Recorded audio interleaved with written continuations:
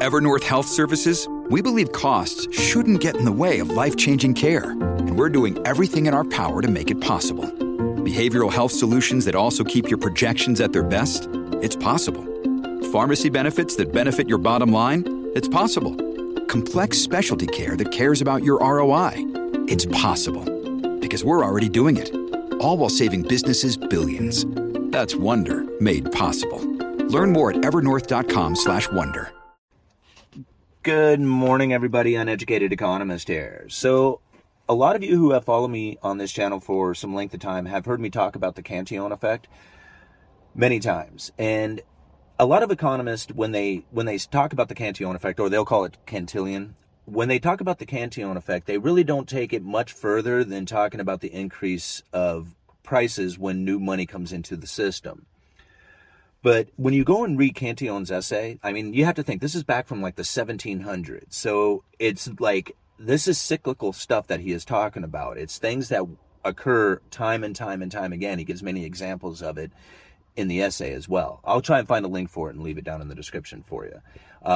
There's a great chapter, I believe it's chapter 8, the increase or further reflections on the increase and decrease of money in a state, is an excellent chapter to read that really describes exactly what I feel is about ready to happen here in the United States. Now, the way the Cantillon effect works is that when new money comes into the system, that new money, once it starts flowing into the system and starts finding its way into the goods and services out there, it starts driving up the prices of everything.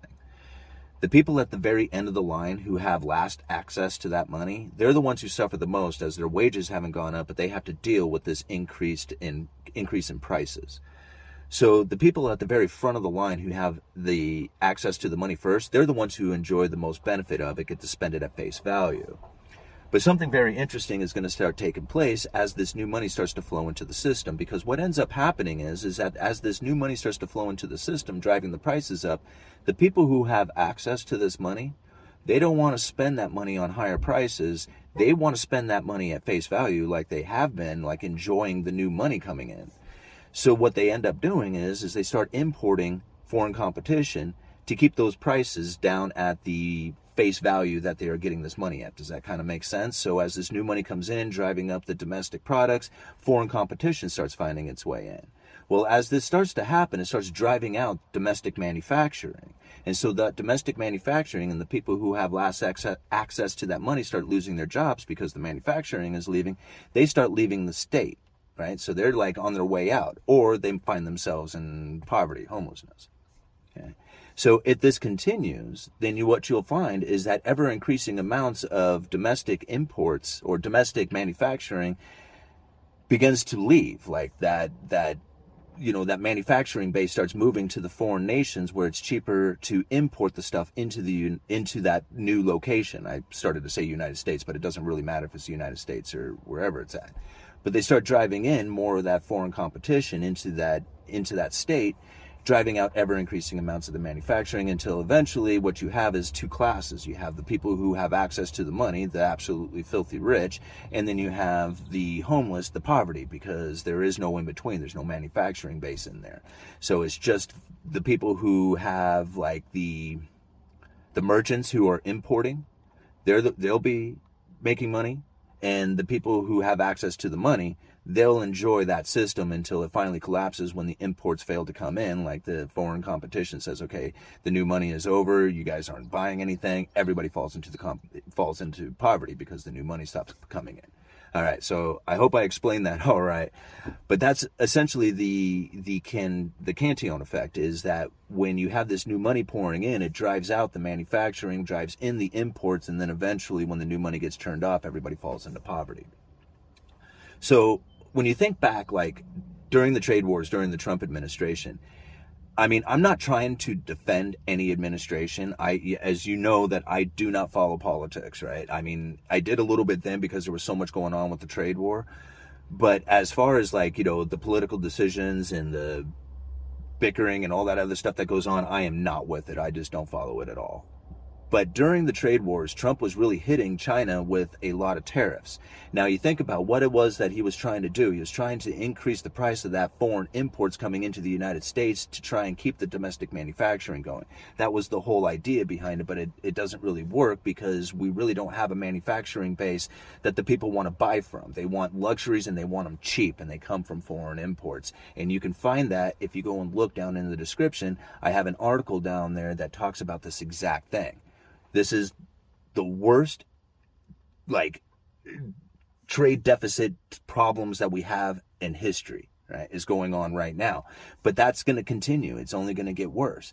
There's less manufacturing happening here in the United States, and there's ever increasing amounts of imports, less exports. This is Cantillon in full effect. This is it right here.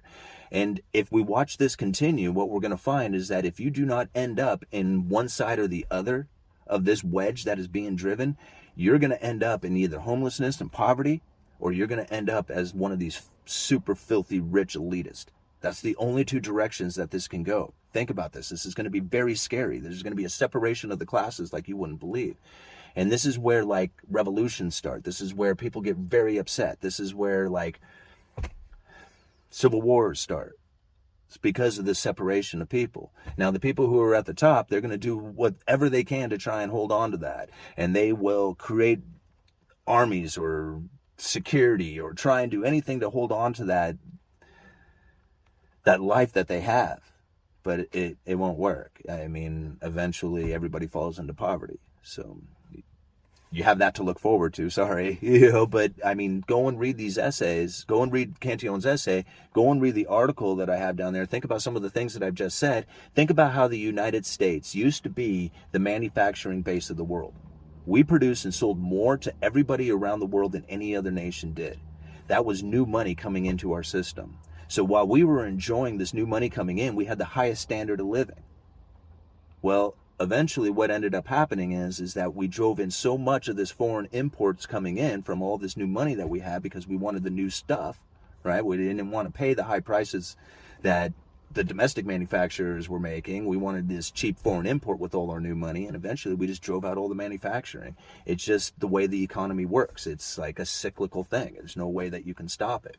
Now, you can do things to try and prevent it from growing any further, but it's not going to work. I mean, it's only going to deter it for just a brief moment. And then eventually it's going to, the free market forces are just going to eventually force its way in, and it's going to make it happen no matter what you do. I mean, you can make all the rules and regulations you want. You can try and prevent things from happening, but in the end, it's still going to, this is still going to take place. There's nothing you can do to stop it. And you can see, there's all kinds of places. Look in China right now. They're trying, I know a lot of people will probably argue with this point, but right now there is so much downturn in the manufacturing in China. I wonder why. Is it because they're tired? Not tired, because they're concerned about the Cantillon effect or the Cantillon effect taking place, where all this manufacturing that they're sending out there is driving this new money in. It's the same thing that the United States had gone through. And I think China is recognizing it. And it was just well, we got to, try to put the brakes on this a little bit. Will it work? No. I mean, eventually it's going to happen.